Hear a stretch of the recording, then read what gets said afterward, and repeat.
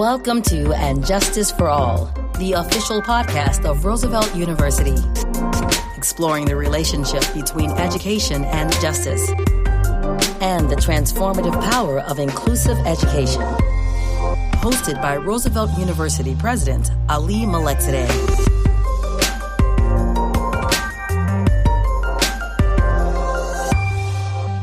When Professor Margaret Rung was a young child, she traveled to Taiwan with her family for her father's Fulbright. Decades later, it all came full circle as she traveled to Taiwan for her own Fulbright. In this week's episode, guest host Professor Andy Trees sits down with Professor Rung to talk about her experience overseas. As a Fulbright scholar in Taiwan, she explored the shifting boundaries between the public and private spheres in America, with an emphasis on how diverse Americans negotiated a social contract in a nation devoted to capitalism and democracy.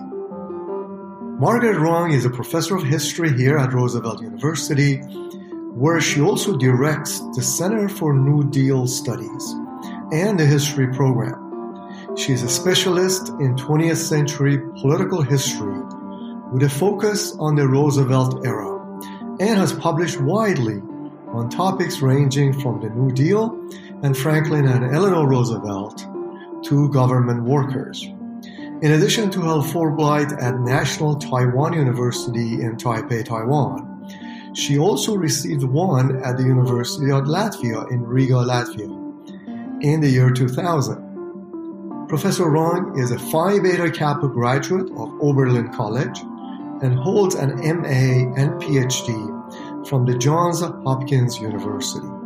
In this episode, Andy and Margie discuss her time in Taiwan, from her 2-week quarantine upon arrival to some of her favorite local foods. Enjoy their conversation.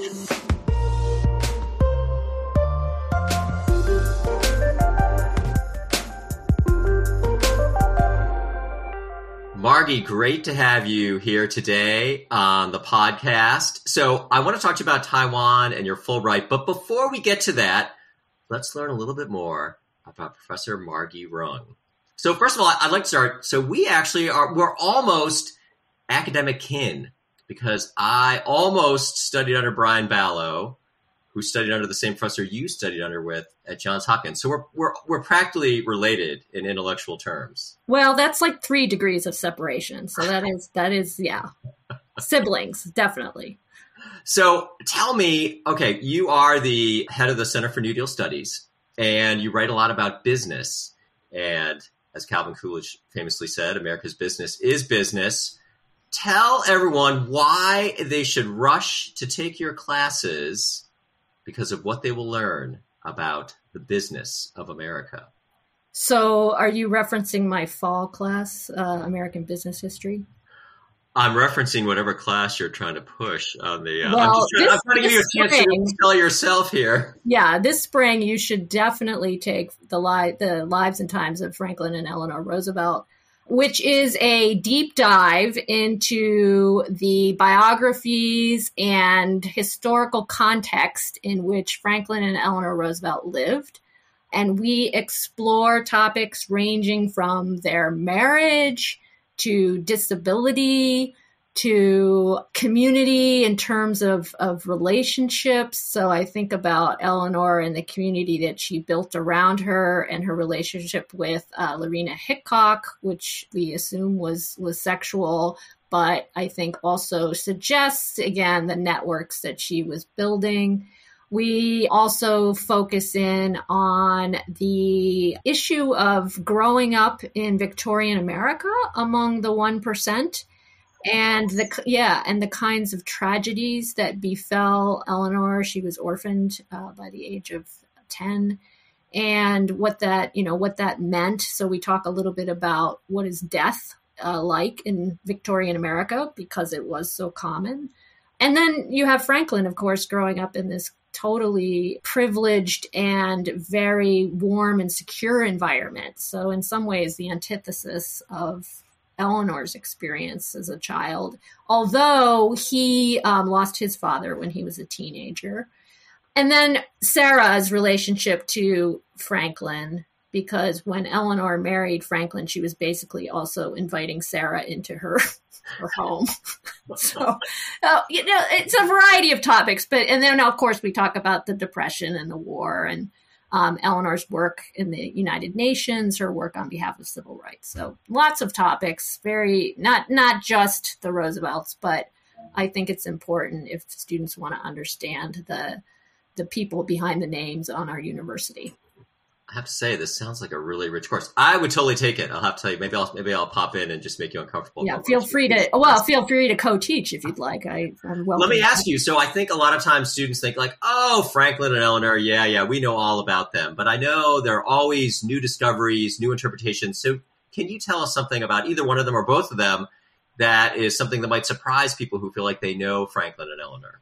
Well, I think the one thing I would say about them in terms of their relationship is that the typical view of their marriage was that after Franklin had his affair in 1918, that they were not romantic and they were not really a couple, but they stayed together. And one of the topics that we discuss is their marriage and what it means, and in the context of the period. And I would say it was in some ways a very forward kind of modern marriage, and that I think based on their correspondence and their interactions with one another, there was a lot of very deep love there. And they were very connected on an emotional level, not just I can't tell you about their physical relationship because neither one of them wrote about it, but I can say that I do think that it was a very successful marriage. So that's one thing that is kind of generally surprising to people when they, I think, read about the Roosevelts in more in depth. Eleanor packed a pistol. She loved to shoot. I did not know that. Yeah, I don't think many people do. It's maybe not something we'd want to brag about today, but yeah, she definitely liked her target shooting and had a gun. I'm sure it was legally registered and she... Yeah, I think it was. She was also, okay, so maybe people don't know this. She was also a terrible driver. Apparently she had quite a few accidents. So. Really? Yeah, I think she probably got distracted easily. So I've heard you're going to teach 20% of the class in the voice of Eleanor. Can you give us a little voice of Eleanor? I am not going to teach 20% of the class in the voice of Eleanor. It's going to be all the class. All right. Students listening to this, I don't know how you can pass this up. All right. One more question. I'm curious about Franklin and Eleanor, that is. So Franklin, I think, you look at him and clearly this moment of crisis allowed him to do things that people would normally do. But I feel like today when people look at our politics, it seems like no matter how big the crisis, the response to it is so tepid and disappointing. What would Franklin tell us? What could we do? What advice could he give us, or how does he show us to basically try to tackle some of these challenges in a bolder fashion? I think Franklin loved being president, and I think he understood that he had a unique position to encourage people to be their best selves. And I think he took that very seriously. Anytime he made a speech, a fireside chat, it was always about something substantial. It was always to encourage people to do something positive for the public good. So I'm not sure he would have one piece of advice for President Biden or anyone else who's facing these crises, except that I believe he would say it's important to be front and center, and that inspiration is as important as the substantial policies that you're pushing, that the two go hand in hand. That you shouldn't shy away from standing up for what you believe is right. I think about the 1936 speech he made, the Philadelphia Convention, in which he, called out the economic royalists. And he knew that was going to cost him politically with the elites. But he also knew that it was the right thing to do in terms of, focusing on ordinary people who were really desperate at that point in time. and encouraging them to keep supporting the New Deal and his administration, and obviously to reelect him. Yeah.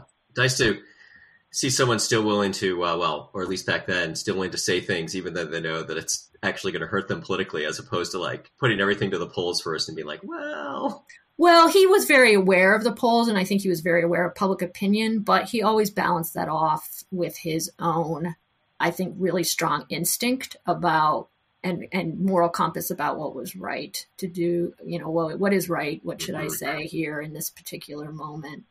He always felt that he was serving the people. They put him in office, and he was only there to do their will.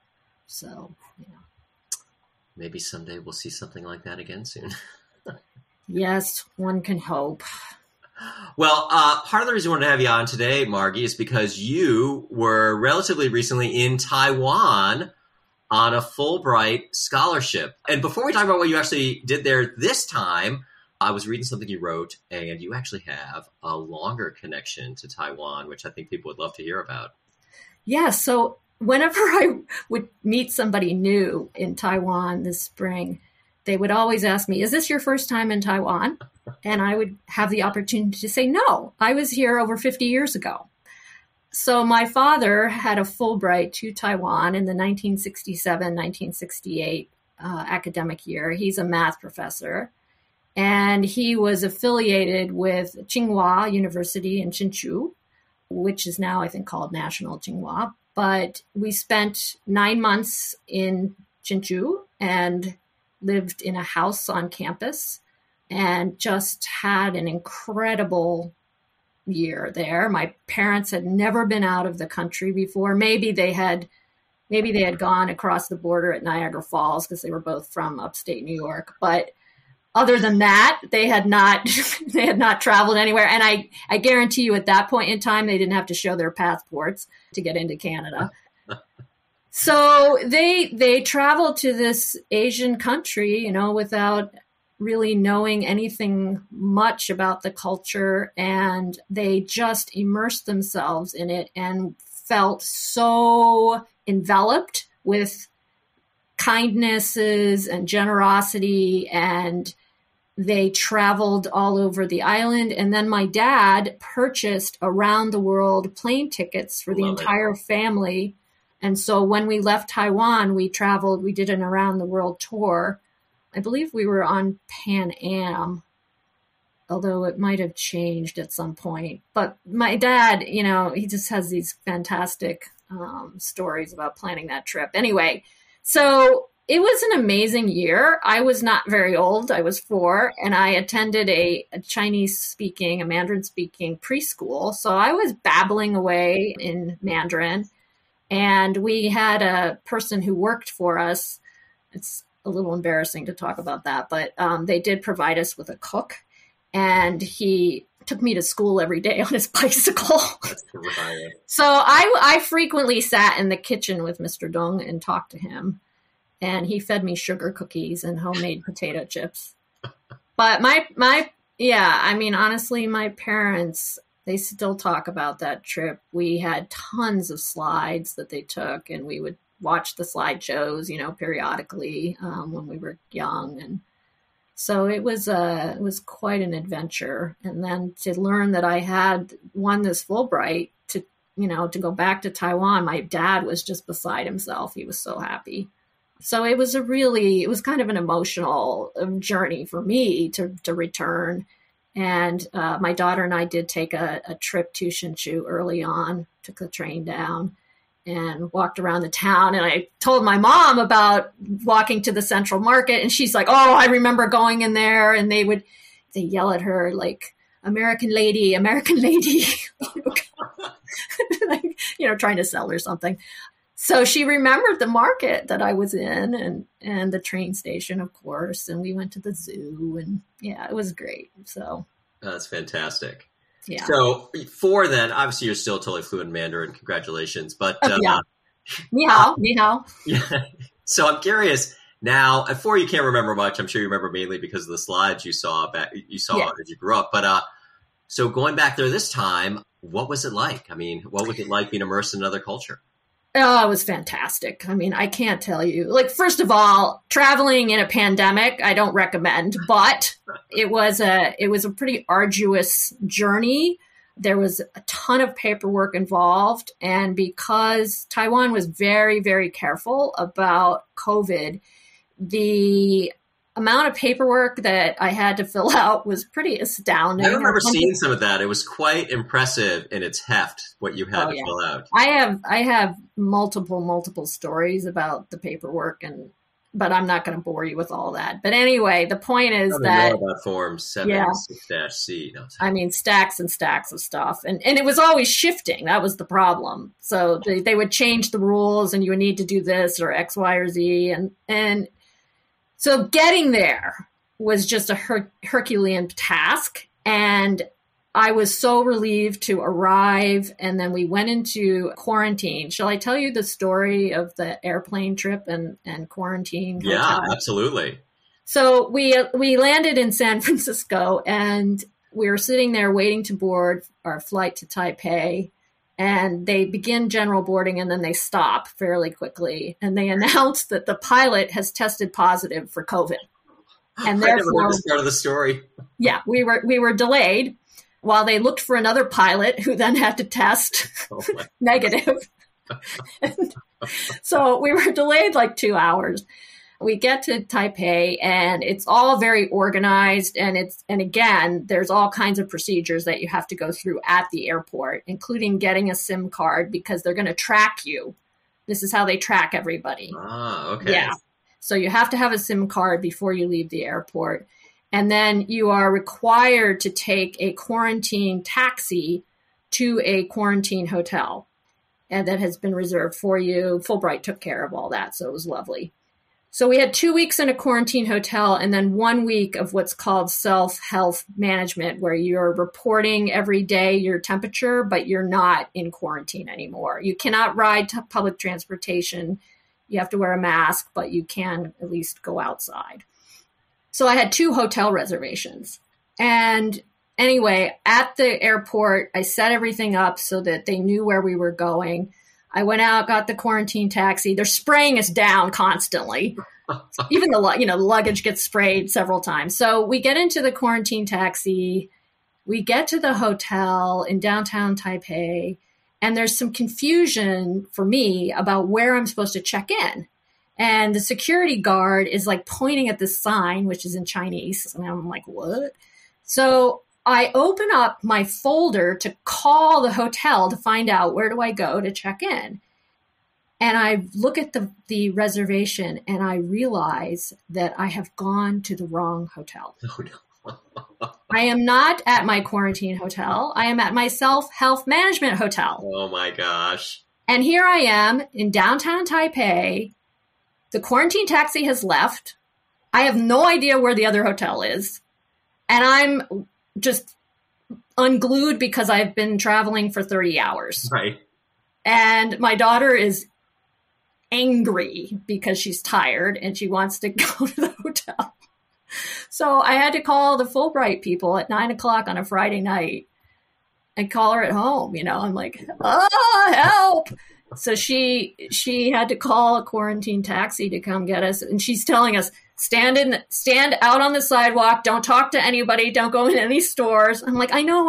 I won't interact with anybody. So anyway, we arrive at the quarantine hotel, Andy, and I cannot freaking figure out how to get in. The hotel is like cordoned off. And I'm looking for another door. I don't know where and I'm again, I'm frazzled. I'm like walking away. How do I get in? Yeah, exhausted. I'm like, and my daughter is on the sidewalk, like glaring at me. So finally I see this little teeny sign up next to the door with a doorbell. And I was just like, I cannot believe this, So anyway, we get into the quarantine hotel. We are sprayed down again, and we check in.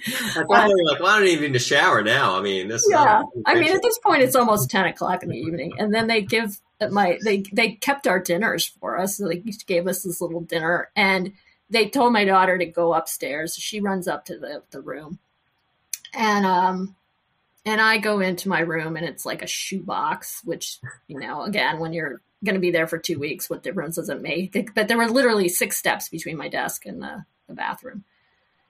And so I'm thinking to myself, oh, my daughter is going to just be very unhappy with this tiny space. I had a window, which was really important. Yes, to see the outside world. Yeah, I mean, to have at least something to look at. So the next day, she and I are FaceTiming or talking, and she says to me, how's your window? And I was like, oh, it's like a postage stamp, And she's like, oh, mine spreads across the entire room. And I was like, what do you mean? I was like, well, how big is your room? She's like, oh, it's huge, huge. I'm going to put my bed under the window so that I can look out. And I think that they mixed up the reservation. I think they thought she was the adult, Oh, that's so funny. So funny. Yeah. So we spent 2 weeks in quarantine where they fed us 3 times a day. They put the meals outside your door, and you were never allowed to interact with anybody. You could not cross the threshold. You put your garbage out there, but you couldn't cross the threshold. And you had daily check-ins. I got to know my Central Epidemic Command Center person who called me every day, Terry, and checked in on me, and daily temperature checks and, the whole 9 yards. But they were incredibly kind, just incredibly kind and gracious. How is it to spend 2 weeks by yourself in a hotel room? Well, let me put it this way. I do not think that I would do well in prison. It was hard. I bet. I mean, the first week wasn't so bad, and I also got ill. I had a terrible allergy attack, and I couldn't breathe. And so, of course, they were concerned that I might have COVID. And I didn't get a test, but they did go out to a pharmacy, and he's sending me pictures. The hotel staff is sending me pictures of medication on the shelf. Should I get this? You want to pick out. I'm like, yeah, Flonase. That's what I need. So I wasn't feeling well for quite a few days in there in the first week, and I was exhausted. So maybe the first 4 or 5 days weren't so bad, but then after that, it was sort of like, okay, well, what am I going to do today? So you didn't follow me on Facebook, but I started posting almost every day. I posted pictures of my tea box. So every day was a different flavor, and I would post my tea box. I watched the inauguration because, of course, I was turned upside down in terms of time. So right. I was there when Biden was in. So I was like in the middle of the night there, but I watched the inauguration. That was really awesome. I worked on my classes. I talked to Lizzie, my daughter, talked to family. I mean, but it really, I was so happy when we left the hotel. And I could also see that the weather was gorgeous. Right. And you're stuck in this hotel room. Yeah. Like it was so sunny and beautiful. And I was just like, I watched the same intersection every day. There was a guy who sat across the street on a little stool and held court.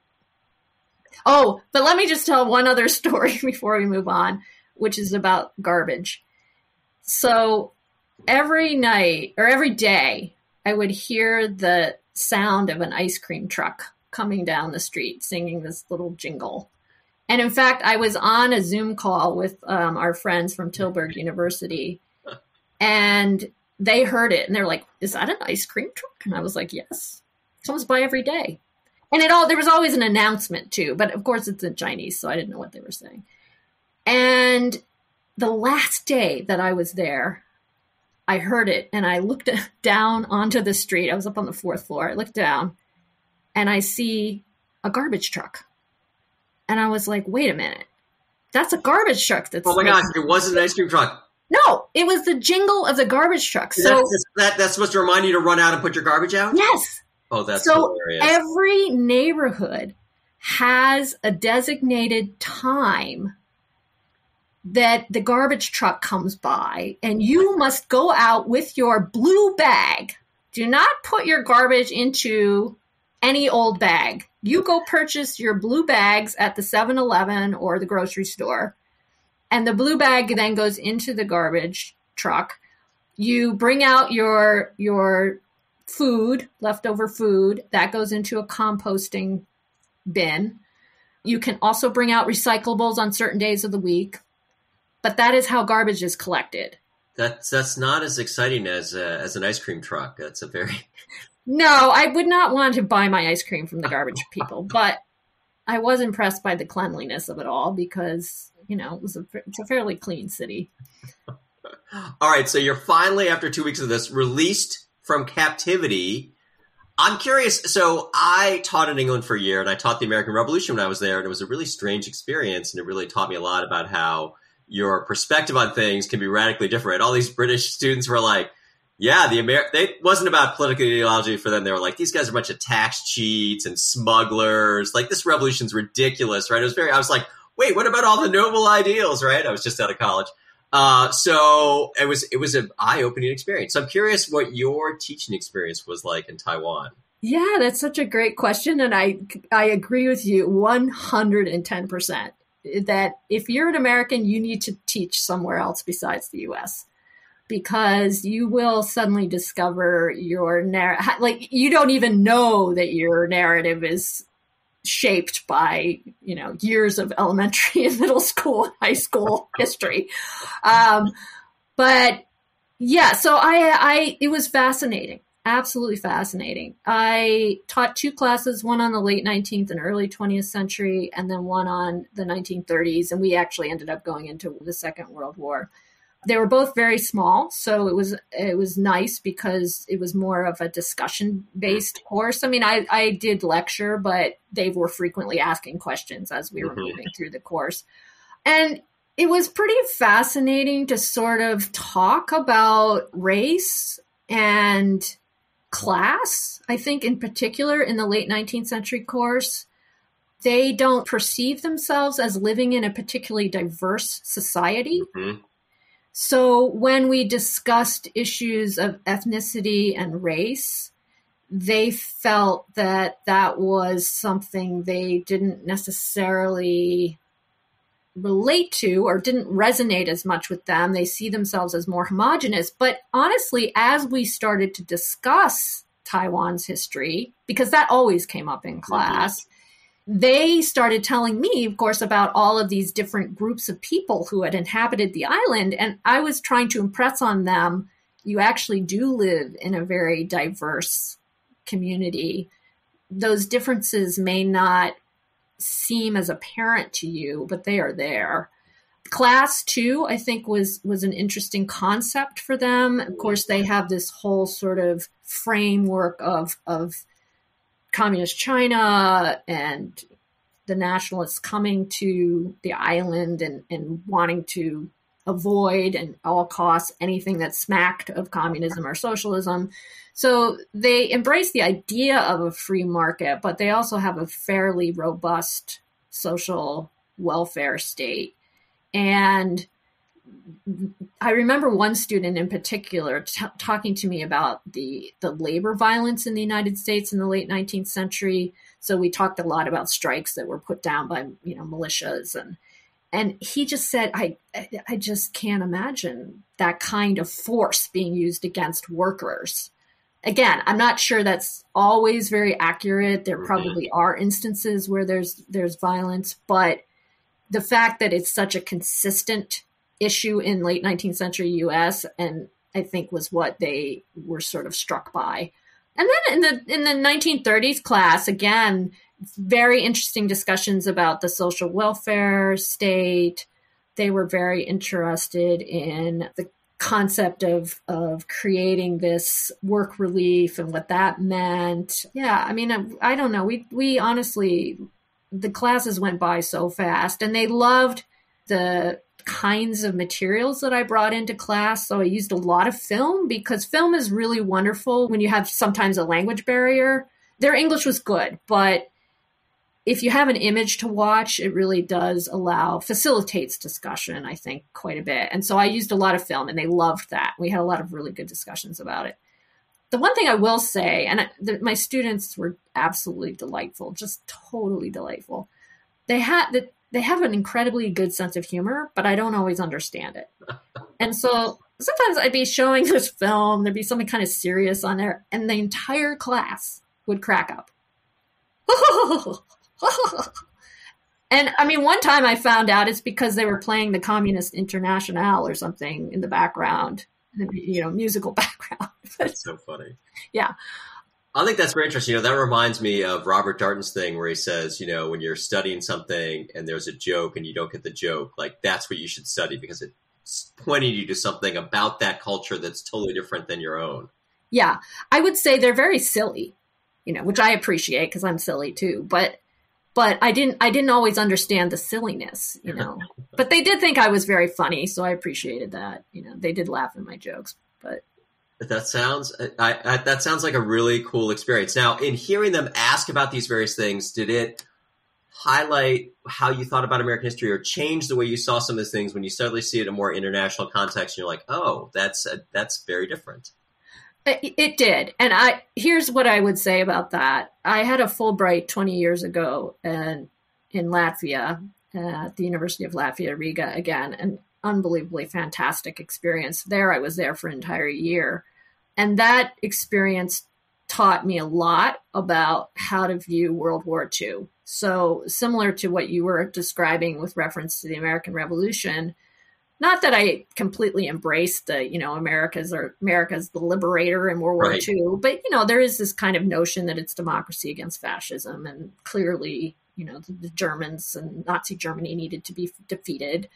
But the Latvians, they did not see the war in those terms. They basically saw themselves squished between two awful powers. They were not interested in having the Soviets in there. They were not interested in having the Germans. World War II was a tragedy for them, just of epic proportions. There were no winners at all. And they felt abandoned by the United States at the end of the war.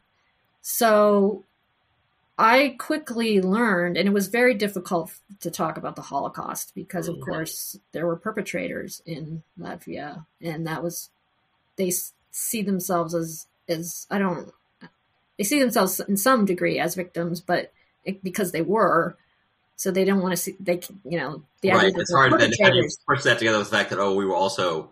It's not a clear narrative. It's like It's a very messy narrative. Yeah. And it's a very messy narrative in Taiwan. Yeah. Taiwan was occupied by the Japanese. And so during World War II, they were technically enemies of the United States. There were Allied bombing raids over Taiwan. And I was giving a talk about World War II in memory in the United States. And after I was done, one of the audience members, it was actually the host, said to me, I had an uncle who was killed, great uncle who was killed in one of the Allied bombing raids during the war. And yet, after China's civil war, when the nationalists came to Taiwan and took over the government, they were very pro-American. So they have a very complicated history with the United States.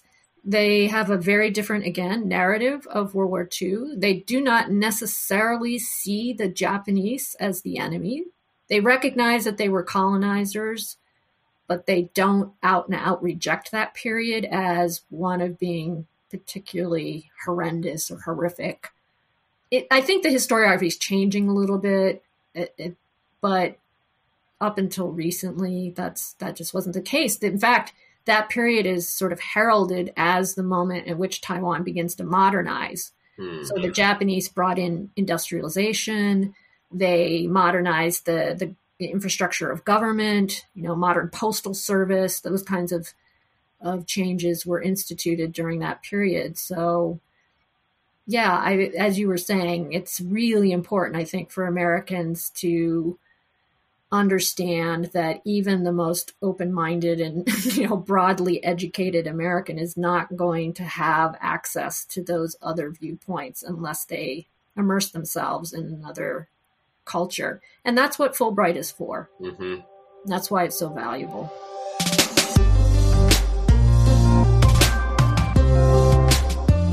You're listening to And Justice for All, the official podcast of Roosevelt University.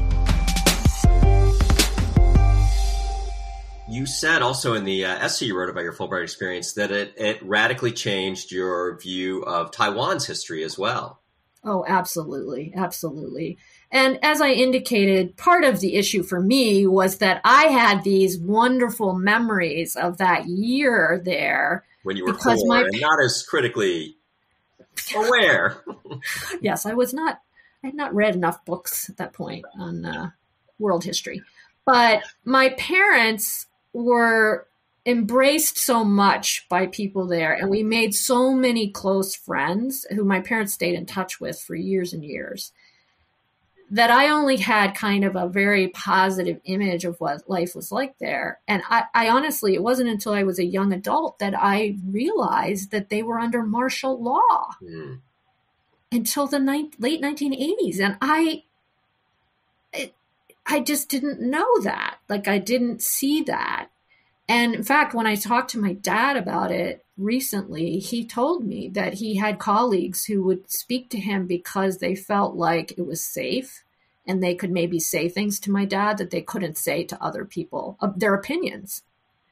So this whole period of martial law and the period under Chiang Kai-shek and his son, Chiang Ching-kuo, is known as the White Terror now, because of the repression that people felt and the degree to which the government, suppressed free speech and any kind of dissent.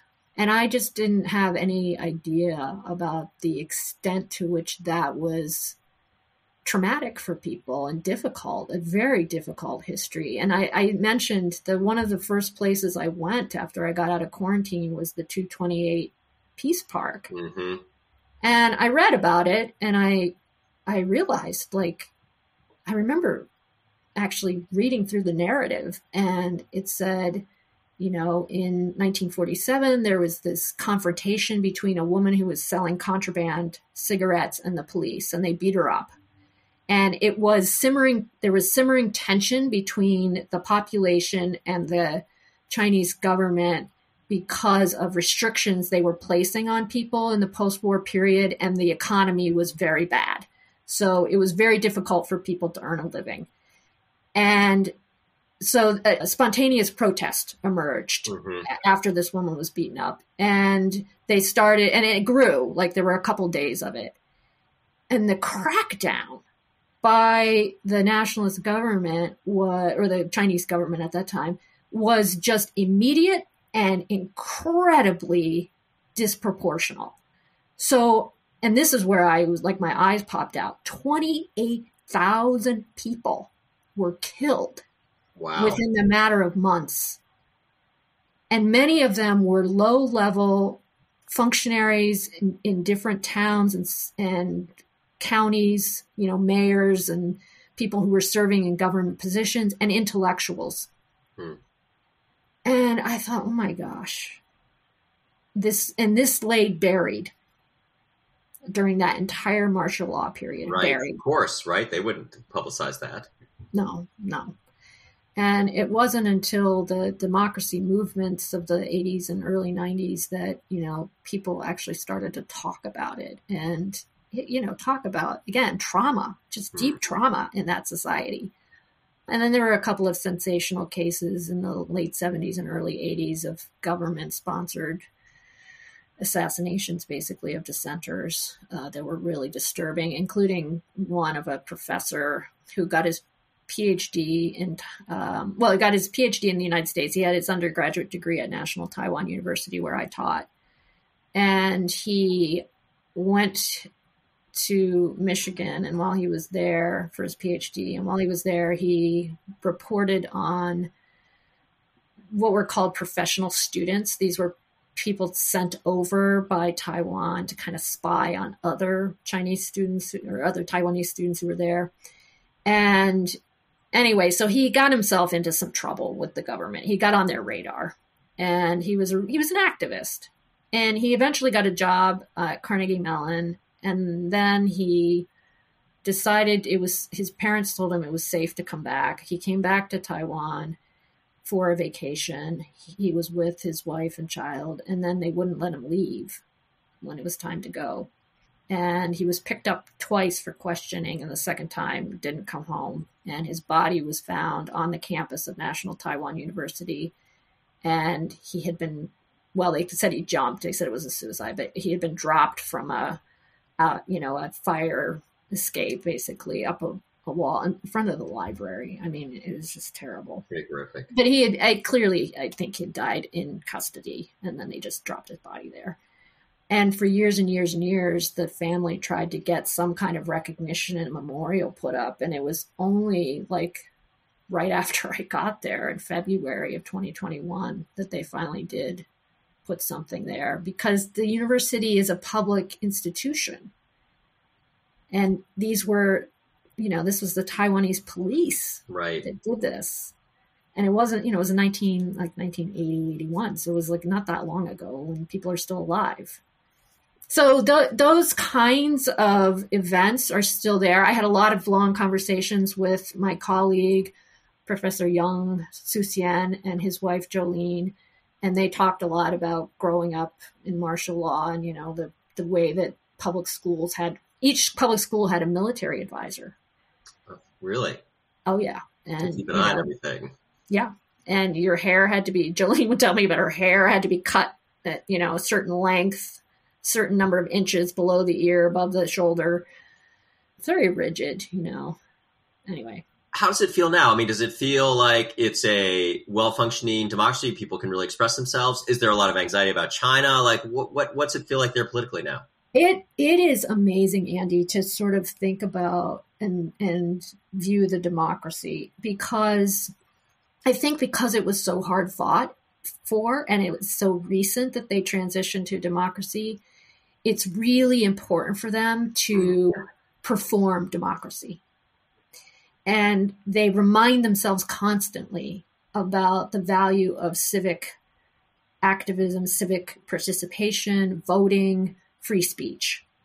And I would go to these memorial sites, and one of them was Liberty Square, which was created as a memorial to Chiang Kai-shek.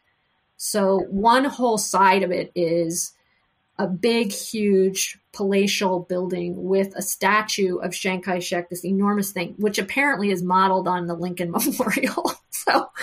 So there's Chiang Kai-shek sitting in his chair, looking out over the square, which, I mean, again, in an authoritarian state, you'd say, okay, this is where the military parades. And then there are two cultural buildings on the square. One is a theater, and I think one is for music. And then there's an archway on the other end that's kind of a memorial to victories and soldiers. Anyway, it's been transformed into Liberty Square, and there's this beautiful write-up about what democracy means and why that space is now transitioning to something else.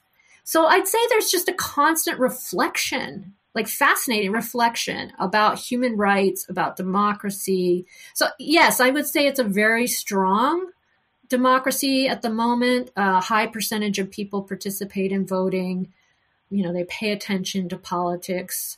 But I would also say that everything there is really framed by their relationship to China. And the politics are really about those cross-strait relations. So the old nationalist party, the Kuomintang, the KMT, would like closer ties to China. And the DPP, the Democratic Progressive Party, is more inclined to distance themselves from China, but they are not willing to declare independence because that could be disastrous. Mm-hmm. And so they walk a fine line. And then there are a whole host of other parties, some of which are pro-independence, some are, pro-environment. They're kind of smaller, but they are also in the legislature. So it's very complicated, but it is very much about what is going to transpire with China. Mm-hmm. What is the current relationship? What could be the issues in front of them? And it's very hard, I think, for people there because they live in a constant state of anxiety about that. And the recent proclamations by President Xi of China have been very, very unnerving. And then, of course, the intrusions of military aircraft into Taiwan's airspace, like daily, has been very intimidating, intended to be. Yeah. So there's a lot of concern, a lot of trepidation about the next, 5 to 10 years and what might happen. And I have a hard time actually really thinking about it, because I just can't go there in terms of like what would happen if Taiwan was attacked, because now I have this like strong connection to people there, my students, and I think they want to live a life where they participate in making decisions about what that life looks like. So, yeah, I don't know if I'm explaining that very well, but no, I think it makes sense, and I'm sure that shadows everything there in a way that's kind of scary and very unpredictable at this point in time. It reminded me a lot of Latvia. What do you do when you are a small country and you're sitting on the border of some behemoth country that wants to gobble you up at any particular moment and has the capability to do that? Right. So that's why Taiwan is very, very cognizant of what is happening in the United States, their relationship to the U.S. Japan has become a very strong ally of Taiwan. They work together very closely. So that's been interesting. Yeah. It's the politics are fascinating, but it's also unnerving, I think, for people who live there. And obviously even for, those of us watching from outside. And then there's a kind of very complicated relationship to Chiang Kai-shek in this period of white terror, because the KMT is still a viable party. It's a legitimate party. Right. And I'm sure, like you were saying, I'm sure there are many people who are involved on the bad side of that who are still around, probably still active politically in some way. I mean, absolutely. We had this fascinating panel on, it was on the future of American democracy, but we had a person on the panel who was an activist and an academic. He was very active in the 1990s in the democracy movement. And he was talking about Chiang Kai-shek statues and sort of, there are people who look at those and for them, this was a period of stability and security, and, their families did quite well, or they don't look back on it with the same kind of fear and distaste that other people do. So that brings me to this, the famous Chiang Kai-shek statue graveyard, as I call it. It's actually the Chiang Kai-shek Memorial Sculpture Park. But they have had this committee basically to look at these issues and to think about how you build a democratic culture and what do you do with memorials and so forth. And they decided they would start to decommission if these organizations wanted to decommission the thousands of busts and sculptures and statues of Chiang Kai-shek that littered the island. I mean, he was everywhere. And so public buildings, schools, all kinds of places could send their statue to this park, and it would be put up by a landscape architect. And it happens to be a land that was owned by Chiang Kai-shek, and his mausoleum is there. So the man is actually buried nearby, and we visited that too. So when you go, you see 150 to 200 of these statues in this expanse of grass. And the architect, brilliant, has put them up in various ways. So he created all these circles so that the statues, and there's usually one in the middle. So they're like talking to one another. Oh my gosh. And there's different forms, so there's like him sitting down, there's him, holding the Constitution, there's him, and there's also actually Sun Yat-sen busts and statues there too. So it's not just Chiang Kai-shek. So sometimes, it's Sun Yat-sen sitting down and talking to the other statues of his, I don't know. It's just incredibly interesting, fascinating. I went with Su Xian and Jolene one day, and it was was actually the day before the level 3 restrictions went into place for COVID. So it was like our last hurrah out in the open. And we spent quite a while just visiting each of the statues. And there were plaques that indicated where the statue had been. So we found the one that was actually at National Taiwan University. And then there were some that were just ginormous, huge, things.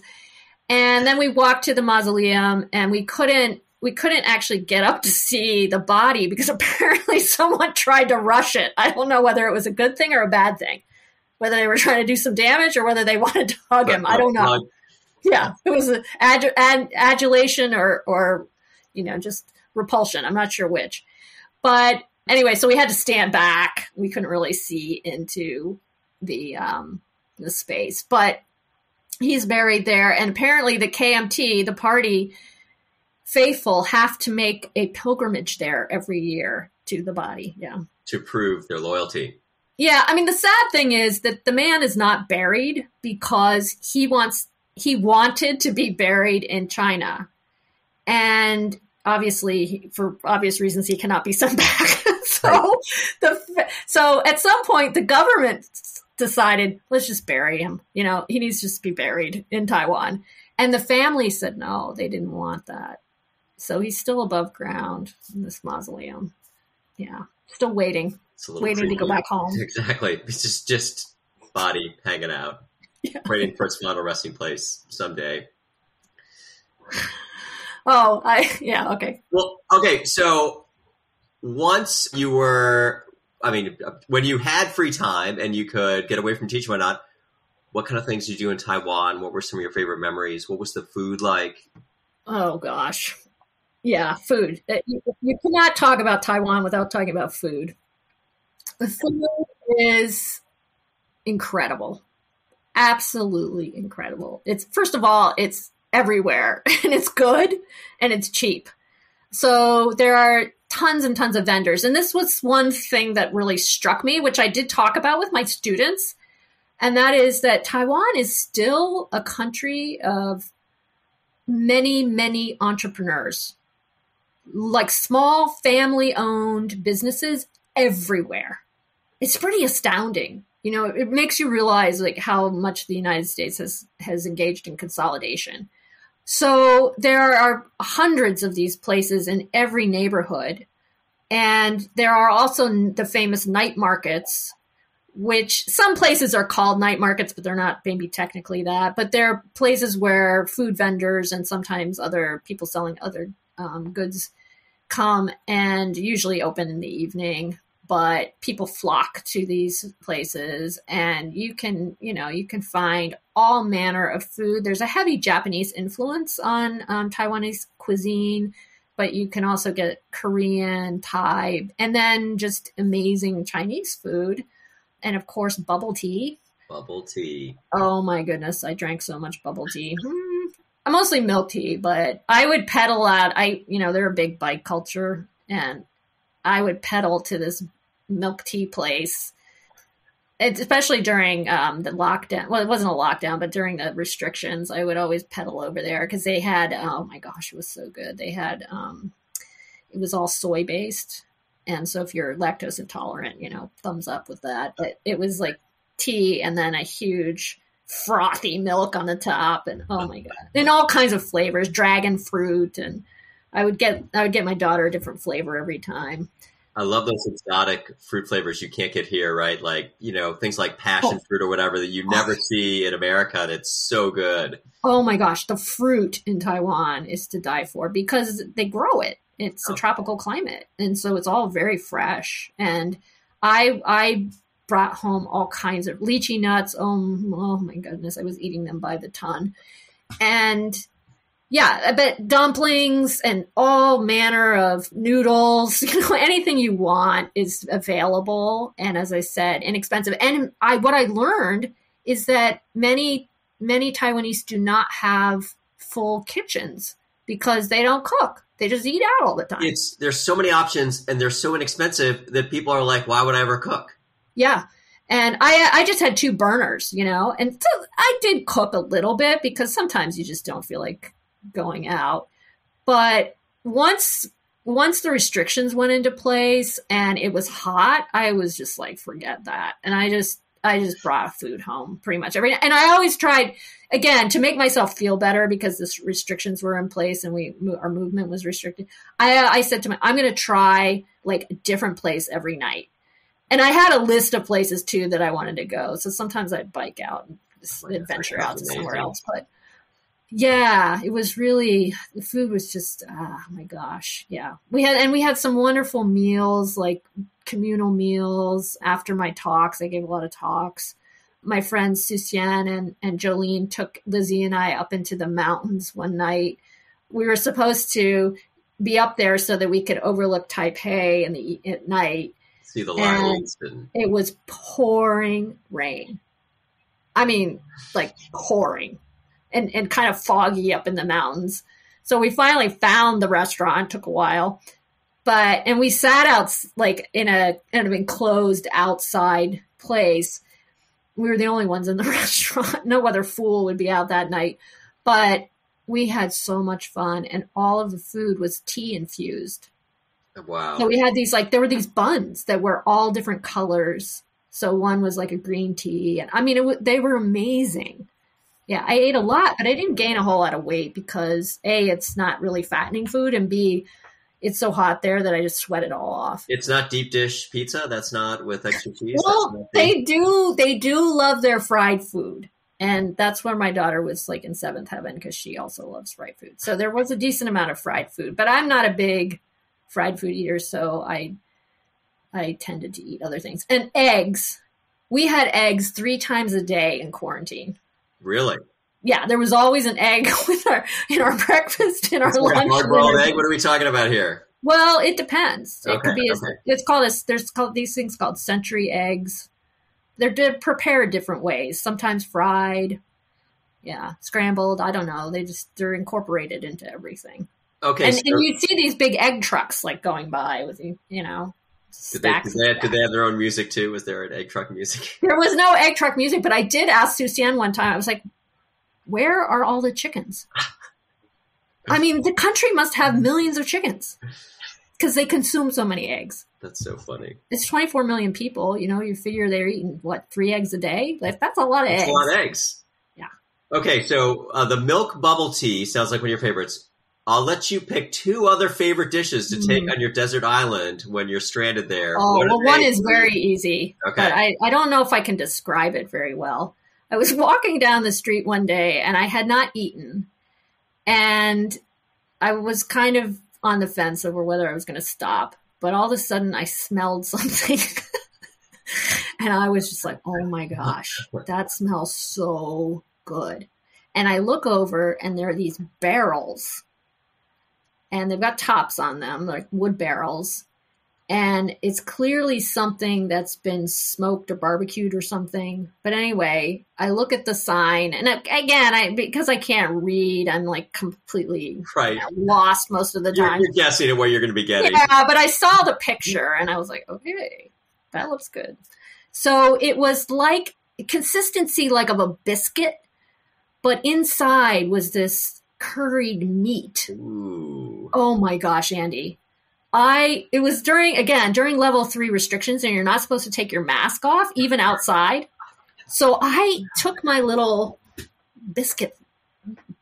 chicken biscuit, and I went next to a pillar and I surreptitiously took my mask off. And I'm like eating this thing and it's just oozing out this like juice because it's so succulent and it's just delicious. Oh my gosh. I still dream about them. So I made several trips down to that vendor. She was at the other end of our street during the restrictions because I loved those so much. Second thing, gosh, there's so many.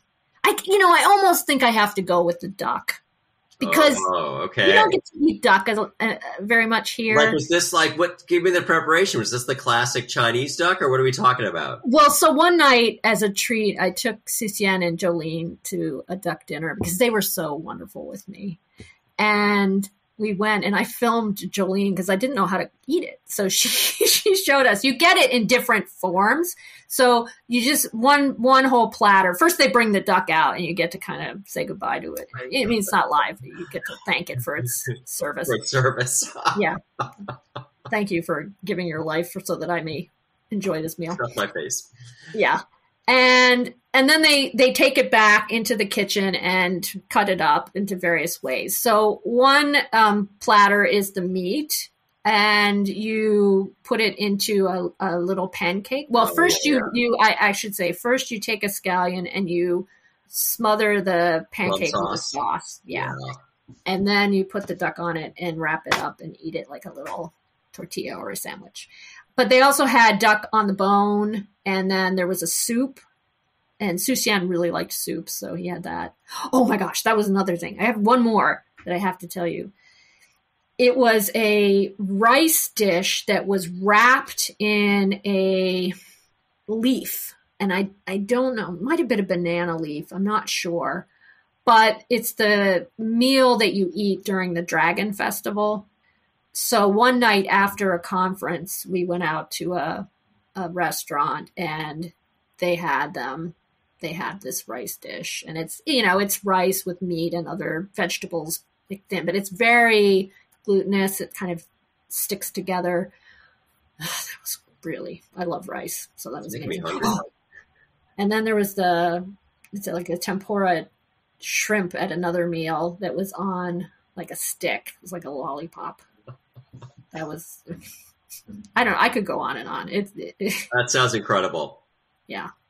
So beyond the food, which sounds like was quite memorable, what was your kind of favorite place to visit or favorite experience while you were over there?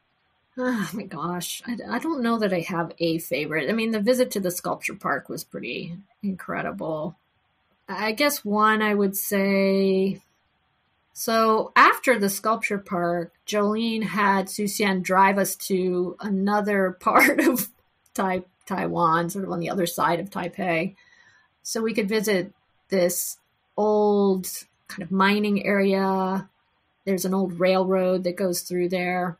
But one of the traditions is a flaming lantern tradition. So they brought me to this little town. And again, because this was the day before restrictions were going into place, people were already staying home. So there really wasn't anybody there. And you're given paper, like quite large paper, and paintbrush, and you paint each side of a lantern. It's 4-sided. And then you stand over the railroad tracks and you paint on it like blessings. And then, so I was painting on about, blessings for good health, ironically, and other, sort of peace and those kinds of things. And so Susian and I stood opposite one another over the railroad tracks, and then they light a flame under the lantern. And you hold it up and let it go, and it goes into the sky. That's pretty cool. It was very cool. It was just a really neat moment, and I was glad to share it with them. So that was wonderful. I don't know. We went to all kinds of sites together, and even during the restrictions, Jolene drove me all over the mountains. We got lost many times, and I'm telling you, the mountain road driving is not easy. Terrifying. Oh my God. Let me just say that the convex mirror is all that stands between you and certain death on those roads. I mean, honestly, it's like you're doing these hairpin, and they're barely 2 lanes, like maybe 1.5. So yeah, and so we saw spectacular views of the ocean, the Pacific Ocean. I was able to go to Penghu, which is an island in the Taiwan Strait. It's part of Taiwan, and spent an incredible 3 days there being feted by the local people. That was for a conference that Fulbright was involved in. And they took us sightseeing. We went to an Aboriginal village and to a tree that was like 300 years old, a banyan tree that was old growth, all right in front of a temple.